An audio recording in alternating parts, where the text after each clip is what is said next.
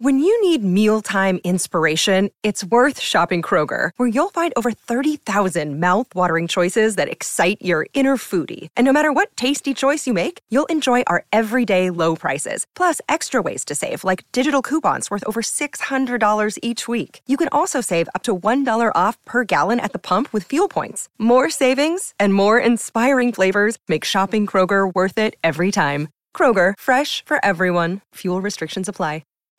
Hello, listeners. This is Paula, and I'm with Steve. Hey, everybody. And we're Ohio Mysteries, and we've got a special treat for you. Tonight, rather than start our episode with some generic music, we're going to take the opportunity to start introducing you to some cool musical artists right here from our great state. If you're a band or a musician from Ohio creating original music, find out how you can be part of a future podcast. That's right. You can contact us at feedback@ohiomysteries.com. We decided to do that. Hey, we have the Rock and Roll Hall of Fame up north, so... That's right. This should be right down our alley. Exactly. Right now, we're going to let Dustin Hodgkinson of Greene, Ohio, set the mood for tonight's mystery. Here's a clip of Dustin's song, Ghouls in the Headlights. Stick around till the end of the podcast to hear the full song and learn how you can find more of Dustin's music. Take it away, Dustin.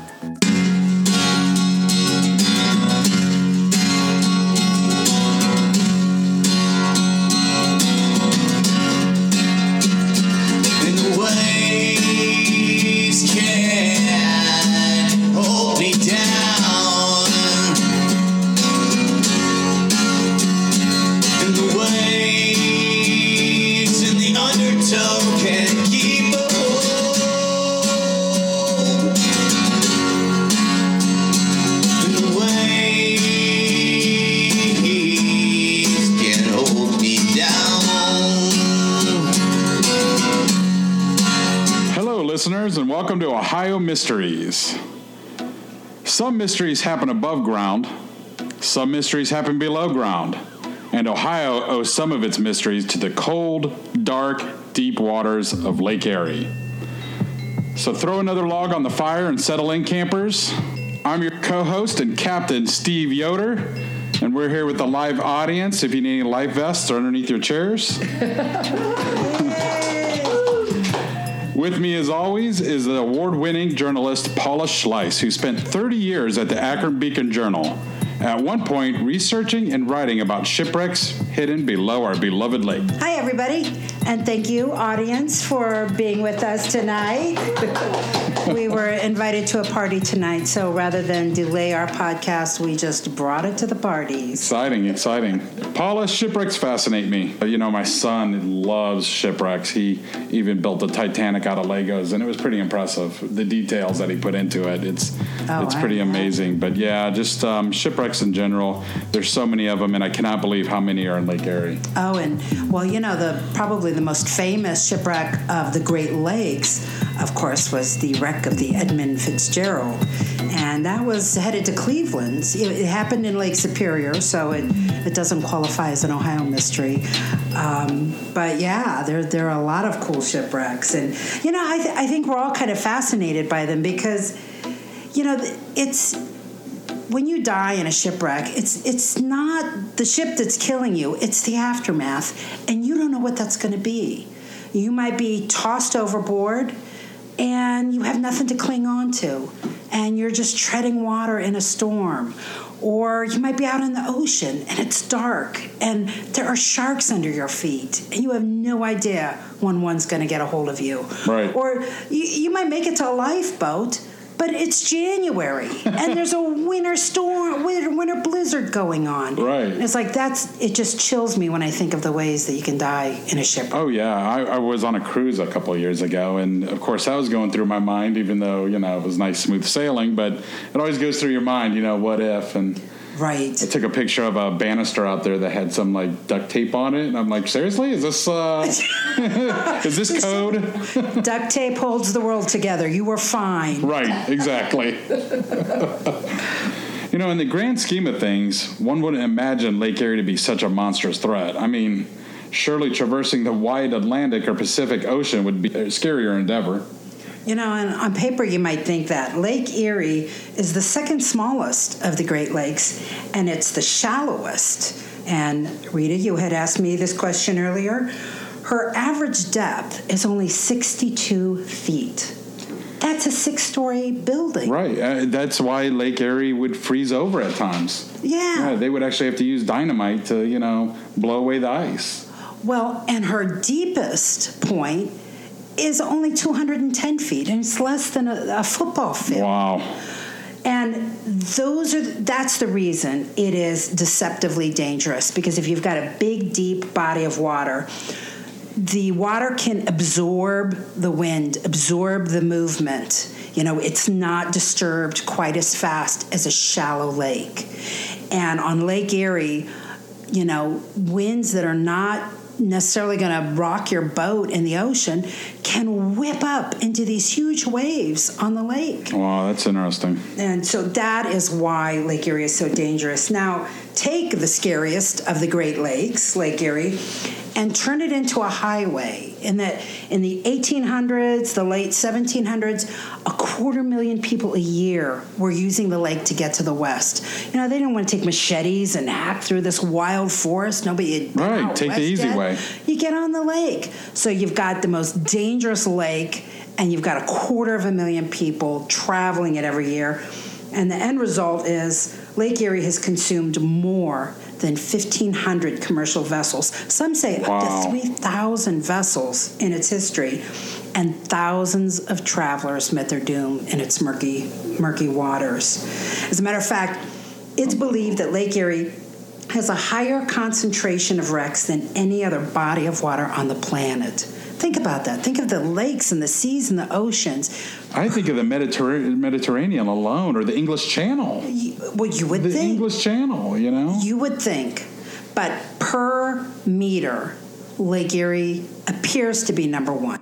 And, and most of those shipwrecks have never been found. In that shallow of water. Yeah.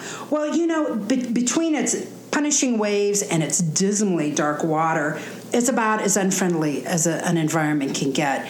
On a good day, divers have told me they might see 20 feet in front of him, but you've got to get a good day. Right. Most of the time, you're not going to find a shipwreck until you bump into it. Oh, and there it is. But today, there's so many shipwrecks worth discussion, and we are going to do other episodes of some shipwrecks. But today we're going to talk about just one. And this ship is called the Marquette and Bessemer No. 2, and it is the holy grail when it comes to wrecks that are littering the bottom of Lake Erie. It's been concealed for more than 100 years, despite being one of the most sought-after shipwrecks in Great Lakes history. Now, let me tell you about the Marquette and Bessemer No. 2. Right. It's basically a huge ferry. So it's built to transfer up to 32 railway cars that are loaded with coal or steel or iron. She's as long as a football field, about a third as wide, and this is going to take place in 1909. And at this time, she's making a journey every single day from the port in Conneaut, Ohio, which is right on the border with Pennsylvania, and she sails northwest across Lake Erie to Port Stanley in Ontario. Now, I heard, of course, she's not the Titanic, but I also heard she was state-of-the-art at that time. Well, they said she was built to withstand the rigors of the Great Lakes. By 1909, they had 150 years of history sailing the Great Lakes. They should have known what it took to keep a ship afloat in this treacherous water. Right, and they were proud to, introduce the Marquette Bessemer No. 2, because Marquette de Bessemer No. 1 her sister sucked. I don't know. Actually, I think they were built relatively close together. They were both sailing at the same time. All right. They run out of names or something? That's why they had to go? I think the Marquette and Bessemer people were just very proud. We like our Marquette Bessemer, but we can do better. Foreman. It was like George Foreman. Right. You just keep adding numbers. Exactly. So anyway, on an average day, it's a 60-mile journey. It takes about 5 hours to make. But December 7, 1909, this is not an average day. You heard me say December. This is winter. And the wind, this cold wind is whipping up. And gusts, they're getting to be about 50 miles per hour or more. And just when the ferry is ready to set sail, this giant ore carrier breaks its lines and starts pulling away from the dock in Conneaut. And the Marquette and Bessemer No. 2 has to wait 2 hours while a harbor tug wrestles that other ship into position. So we're already waiting 2 hours longer than normal. Exactly. Okay, to set sail. And then the ferry's getting ready to pull away, and wouldn't you know it, here comes the only ship's paid passenger who's late, and he's hailing the ship. And his name's Albert Weiss. He's the treasurer for the Keystone Fish Company in Erie, Pennsylvania. Legend has it that he's carrying a leather briefcase filled with $50,000 in cash. $50,000 in cash. That had to be a lot of money back then. Right. So they're late pulling out, but he's also late. He's late for the late ship. So they got to pull back for him. Okay. And so Captain McLeod is really annoyed, but he finally gets underway. But one can only wonder how history might have been different if that ferry had been able to start its journey at its scheduled time of 8 a.m. Instead, the storm on the other side of the lake had 2.5 hours to be brewing into this winter monster that was going to last all night. Oh, man. So, just before 10:30 a.m., the Marquette and Bessemer No. 2 begins its journey. Now, its captain is Captain Robert McLeod. Not Captain Stephen Yoder? Okay. No, I want to live. I'll be Stephen Yoder today. Don't be jealous. Okay. Because McLeod's not going to survive this, so it's a good thing you're not the captain here. And this guy clearly has seawater in his veins. He was one of 7 brothers. They were the sons of Scottish immigrants, and 6 of his brothers made their living at sea. Brothers Hugh and Duncan were ship captains. Brother Stuart was a first mate. Angus was a sailor. And his brother John had turned down an opportunity to be a captain so he could sail as Robert's first mate. So when the Marquette and Bessemer No. 2 pull away, Captain Robert McLeod and first mate John McLeod are both on that ship. Man, I wish it was, Angus is such a great name, but I don't want him to die, so. Yeah. Okay, all right. Maybe. Angus and Duncan, those are some good ones. Yes, for sailors too, Absolutely. Angus. I love it.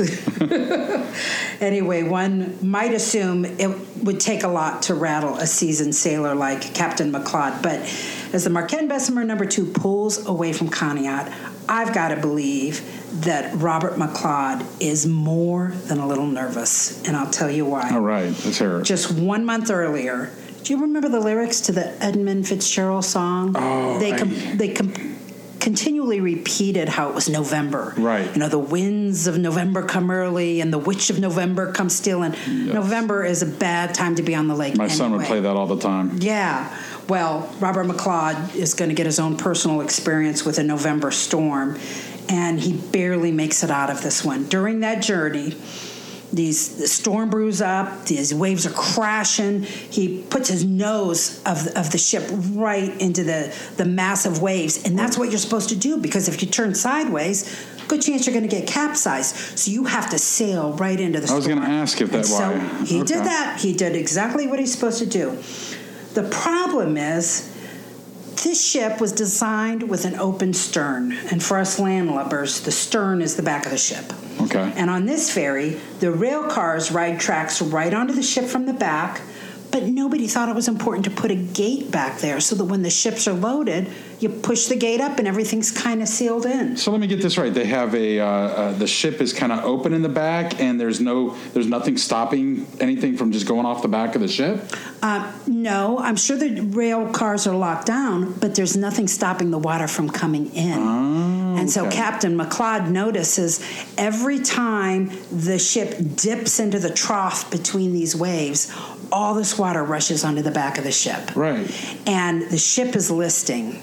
And he will tell his brother later, Hugh, I thought I had lost her. That he just couldn't believe he had made it through. And, he was not going to be quiet about this. So when he got back from that near miss, he went straight to the company. He complained. He explained what had happened. And they told him, you know what? You're right. As soon as the season's over, we'll give you a breaker wall. We're going to add a gate to the back of it. Okay. Something to stop the water from rushing. You just have to get through this season. Oh, man. Well, December 7, the Marquette and Bessemer No. 2 sails off into a storm for the last time. Now, it would not be accurate to say it was never seen again. As a matter of fact, one problem with locating the wreckage of this ship is that the ferry was seen too many times. So in Port Stanley, there's a Canadian customs officer by the name of Wheeler who said he saw the ship just offshore around 8 o'clock that night, that it was laboring in the high seas and it was too risky for the captain to enter the narrow harbor entrance. He saw the ship turn west, presumably to go find another port. So he thinks that in the middle of this storm, this captain was trying to get to any kind of port.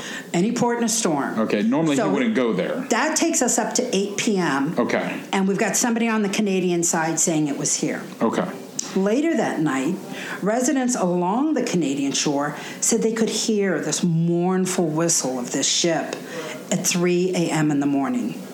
And then you've got a resident of Port Bruce on the Canadian side, a little further to the east, but still on the Canadian side. He heard the whistle at 5 a.m. And he said it was so close to shore, he thought the ship had run aground. But he couldn't see the ship physically because it was snowing pretty good. So you've got all these sightings and hearings on the Canadian side. Meanwhile, on the other side of the lake in Ohio, residents are reporting their own late-night sightings. So east of Conneaut, you've got a woman who is adamant that she saw the ship's lights and heard its whistle that evening. So this is just east of where the ship is supposed to go. Right. More importantly, it's 60 miles away from where the Canadians are hearing it. Wow. It should not. You're not going to be hearing on both sides. Be in two places. Right. And they've got some really legitimate people who have said they saw it. There was a captain and a chief engineer of a steamer that was anchored at Conneaut, and they said they saw the profile of the ferry at midnight, headed east. And there was an ore unloader by the name of William Rice and two of his friends. They said they heard the ferry blowing distress signals at 1:30 a.m. So obviously the ship couldn't have been near both shores at the same time, and not surprisingly, these stories have given rise to all sorts of haunting and ghostly explanations. Oh, I love that. Let's get into that. But it could also have meant possibly. See, they should have been in Port Stanley by 4 or 5 on a normal day. And the idea of them still being out there at 5, 6 in the morning, I almost picture them desperately sailing back and forth, trying to find a port. Maybe they got to Port Stanley, saw they couldn't be there, and turned around in the wee hours of the morning and tried to get back to Conneaut. Right. I would think it would be very dangerous to go into port during a storm, you know. Right. And maybe they kept thinking if they go back to the other side, it'll be okay. So right. It's just, because it is a big lake, whistle. You could hope that you could get out of the storm. Somewhere. Right. And apparently not. Well, and you've got to remember that in 1909, they're pretty much on their own. There's no GPS to guide them. They navigated by compass and landmarks, but in a storm, in the dead of night, there's no visual landmarks to guide them. No Google Maps. They didn't even have a communication system for reaching the world that was on shore. Wow. There was no way to transmit their situation or location. Just that helpless, mournful whistle. Just the whistle. That residents kept hearing at night. So, and they didn't even have the benefit of weather radar that might have warned them to stay put in Conneaut. Like, hey, there's a storm in Port Stanley. Let's just stay here. They didn't even have that benefit. So anyway, the next day comes. The Marquette and Bessemer #1 has not shown up in any port. So several ships join in the search, including her sister ship, the Marquette and Bessemer #1. Oh, there we go. There's Bessemer #1. Families are holding their breath, really hoping that the ship's going to be found. And in Erie, Pennsylvania, Sarah Clancy, she's the sister of the wheelsman, John Clancy, she thought her nightmare was coming true. The night before the ferry sailed, she had woke to tell her family she had had a dream of the ship sinking in a storm and her brother John calling out. Oh, man. So on December 12th, so this is 5 days later, the first debris turns up. The steamer, the William B. Davok, passes through a bunch of wreckage in the water. And so the ship goes from missing to sunk. They just don't know where. And then later that same day, they make a grisly discovery. 15 miles from Erie, Pennsylvania, they find a lifeboat. It's half filled with water, and it's carrying 9 men, all frozen solid. Oh, man. Now, they had all been wearing light work clothes, suggesting they had abandoned the ship really quickly. Right, because other than that, you would be grabbing, big blankets and stuff like that. Right. There were no blankets, no coats, and they were all wrapped around each other. So clearly they had made the decision to try to stay warm. And newspaper reports said the faces of some of the men were bruised and cut, and there was this strange detail. The clothes of a 10th man was found lying frozen at one end of the boat. Now, nobody's going to be carrying on an extra pair of clothes that they're not putting on. Right. And this led the recovery team to ponder whether a sailor had gone mad, taken off his clothing, and jumped overboard. And it's possible because one of the last stages of hypothermia is you feel unusually warm. Oh, absolutely. So it is not unusual in mountains. I've heard of people in Mount Everest taking off their clothes, before they die because they're very hot. Exactly. So it sounded like a legit occurrence that had happened there. And the find had one last surprise, which might have seemed odd but harmless at first. The body of steward George R. Smith was found to be in possession of 2 large knives and a meat cleaver from the ship's galley. Now, you said they jumped off the ship. They have no blankets. They have no coats. But this guy had time to grab a meat cleaver? Knives and a meat cleaver. And that little detail is going to become very chilling a few months later. So bear with me till we get to that part in the story. So the majority of the crew, including 7 of the 9 men found in the lifeboat, they lived in Conneaut. And as their bodies were brought back, 900 residents turned out for a memorial, singing Rock of Ages and other religious hymns. That's a very close-knit community, the sailing community. Right, so I'm sure they have a lot of family members on that lake all the time. Yeah, absolutely. And so over the next few months, more wreckage and a few more bodies turned up. Interestingly, on both sides of the lake. So on the Canadian side and... On the Canadian side. Ohio, Pennsylvania side. On the, in this case, the New York side. In the spring of 1910, they found an empty lifeboat broken in 2 on the rocks of the harbor at Buffalo, New York. In April, the ship's first mate, John McLeod, he washes up near the Niagara Falls Power Company in Niagara Falls. Oh, I've been there. Yeah. Yeah. Yeah.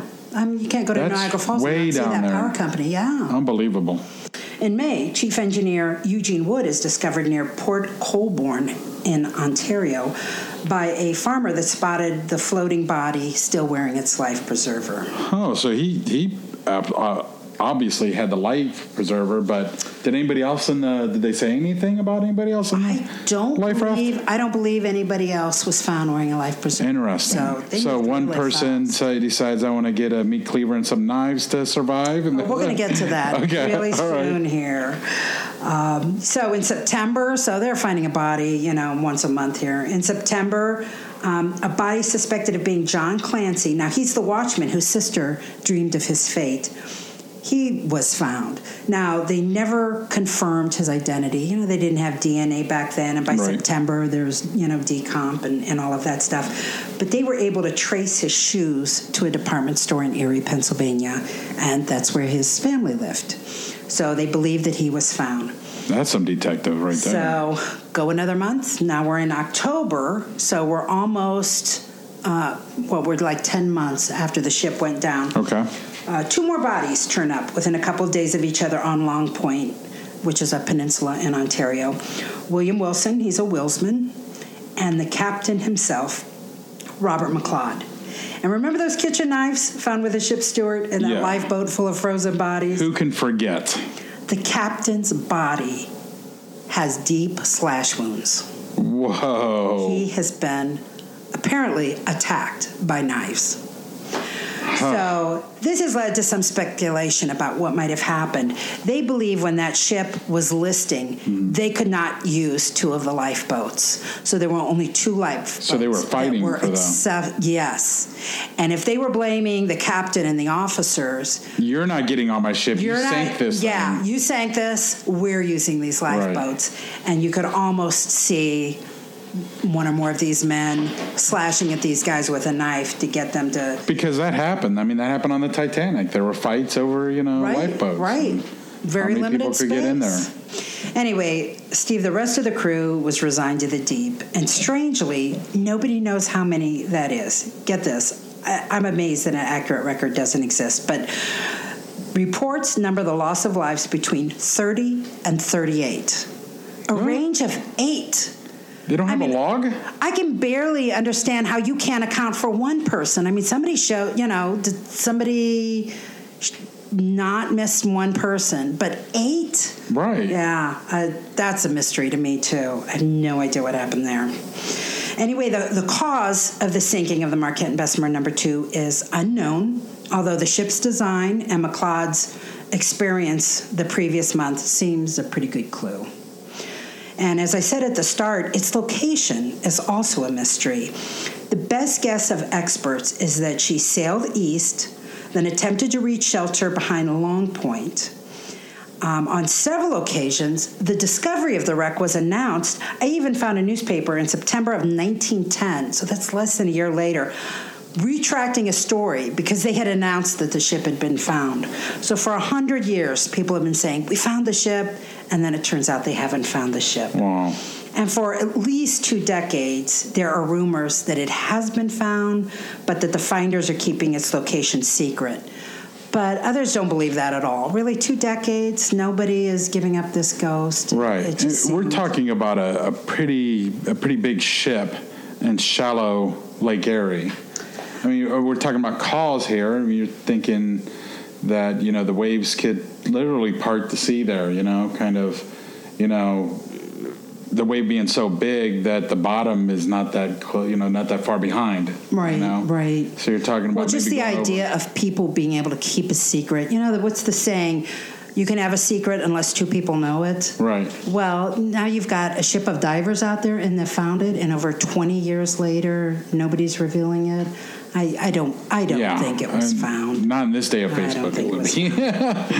But, Steve, I had the privilege. In 2004, I had the opportunity to speak with a Bob McLeod who lived in Chicago, and he was the great-nephew of the 2 McLeods who died on the ferry. Okay. So I had the chance to interview him.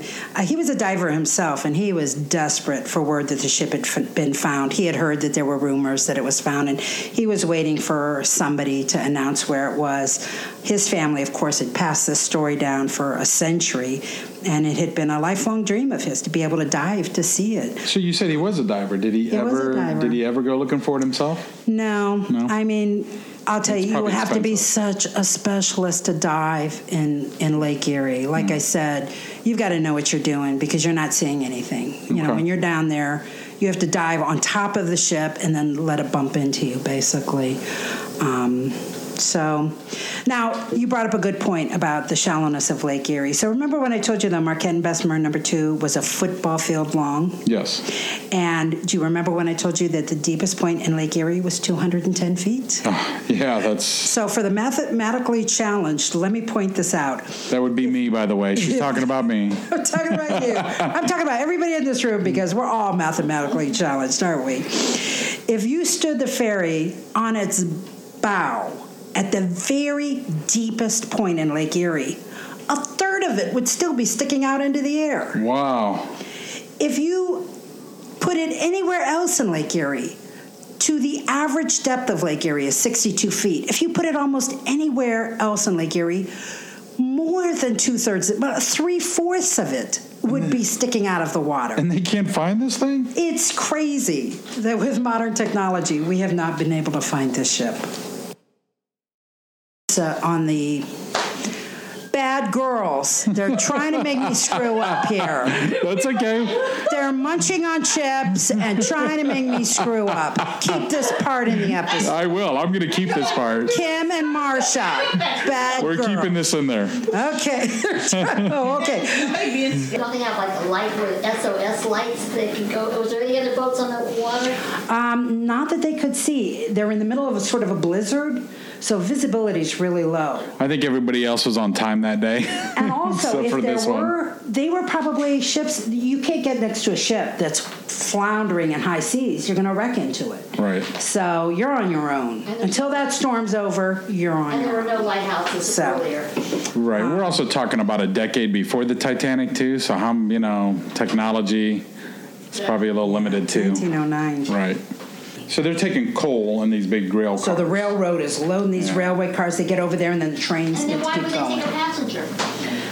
He was willing to pay for it, and they have room for I'm it. sure they've done that a little bit here and there. Somebody who needs to go to... Yeah. And why didn't they use cargo ships? Well, you have to have a ferry to carry vehicles. Right, and those the were train considered is a vehicles. vehicle. So this had tracks on it. Yeah. So it had would tracks just right and onto then- the... So And coal doesn't. That's possible. Does coal like disintegrate? the coal is inside the rail cars. So the important thing is it's carrying train cars. Okay. Yeah, that's going to be heavier than the coal for sure, the train cars. So Renee, you have a question? Yes. Okay, back to the guy that was the passenger, the only passenger that got on with a briefcase. Yes. $50,000. Yes. Right. Wouldn't you think there might be some treasure hunters out there trying to find what that was? well, we're hoping that a treasure hunter found it and will go to our Patreon page and... There you go. Yeah, and let us know where it's at. Exactly. The important thing to remember about these shipwrecks in Lake Erie is that it's fresh water. So things down there don't dissolve the way they dissolve in salt water. Right. So the ships down there They're probably last preserved. for a long, long time. I don't imagine money would, though, would it? I don't know. Well, if it was coin, if it was coin... Well, it wasn't. I don't think it was coin. Yeah, I don't think you would have 1909. It was in a $50,000 briefcase, coin. so it might have kept it together. Did they find any in the Titanic that were bills, paper bills? I think they did. Did they? Well, at least Bill Paxton did in that movie, The Titanic. That was fictional. Oh, was it real? Leonardo is alive and well today. Bill Paxton's not, unfortunately. Float maybe. So, well, that's a good point. Yeah. If it was not like in a chamber where it was trapped, it could have floated, ended up on shore, and you'd probably want to keep it, not tell anyone. I would have been fine with the meat cleavers and the $50,000. Oh, I know. And the Is there a cook on board? Is a steward also the cook? Oh, I have no idea. Is it? I have no idea. So that might be why he was really in a position to grab those knives. Yeah. Right. So I like her knives. So, yeah, just in case they're stuck out there a long time, you just cut up, fillet some fish while they're waiting to be That's what I was rescued. thinking, Maybe they were, gonna... Smack them over the head when they come by the side of the boat. There you go. There you go. There you go. Just, I actually hit the captain, And if it wasn't winter, maybe they could have survived long enough to do that. But these guys were the newspaper article from 1909 said they were frozen solid. They were frozen solid. They were frozen solid. 5 days in blizzard type weather and cold weather. And don't munch on that, Kim. Just suck on that chip very quietly. So anyway, All right. that's all I got for you today. Well, that's it for tonight, campers. If you want to know more, visit our website at ohiomysteries.com for photos, news clippings, and more on the story of the Marquette and Bessemer No. 2. And if you like our podcast, please spread the word. We are on Facebook, Twitter, and would be grateful if you would like, follow, share, or retweet us to your friends or family. Would love to have them join us. And if you really, really like our podcast, our website has a link to our Patreon page where you can support us for as little as $1 a month, and we'll give you a shout out right here. Any money we get goes toward equipment, server fees, and research costs. We are so pleased to be able to share a little of this amazing musical talent in Ohio. At the start of this podcast, you heard a clip from the song Ghouls in the Headlights by Dustin Hodgkinson. You can find Dustin's music on his YouTube channel. Just search for Dustin HAJ or ReverbNation.com. We'll put links to both of his pages on our website if you have any trouble finding them. Just look under our featured musical artist link. For now, we'll leave you with the full version of Ghouls in the Headlights, and we'll see you back here next week.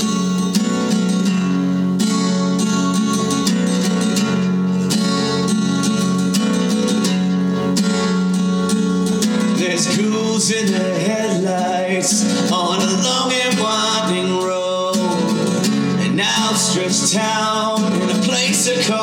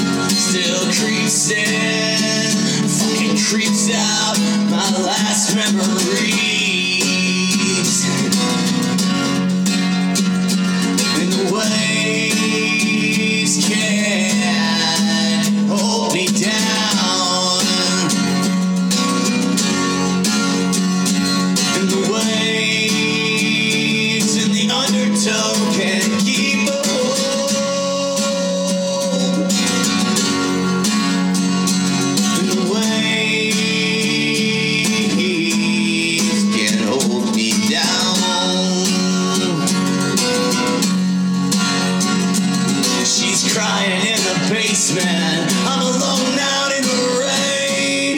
There's a love I know deep inside, but it'll never be the same. The plaster's busted off from the ceiling. Water's coming from below. It never seemed like much of a problem, but now there's nowhere to go. And the waves can't hold me down.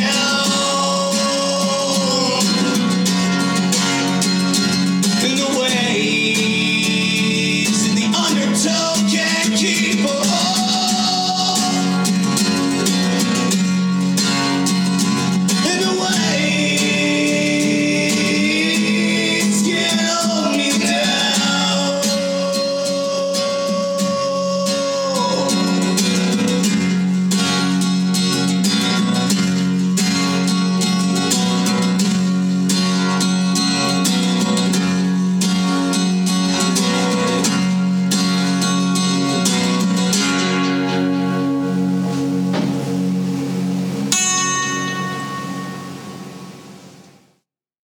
Hello, it is Ryan, and we could all use an extra bright spot in our day, couldn't we? Just to make up for things like sitting in traffic, doing the dishes, counting your steps, you know, all the mundane stuff. That is why I'm such a big fan of Chumba Casino. Chumba Casino has all your favorite social casino-style games that you can play for free anytime, anywhere with daily bonuses. That should brighten your day a little. Actually, a lot. So sign up now at ChumbaCasino.com. That's ChumbaCasino.com. No purchase necessary. VGW Group. Void where prohibited by law. See terms and conditions. 18+.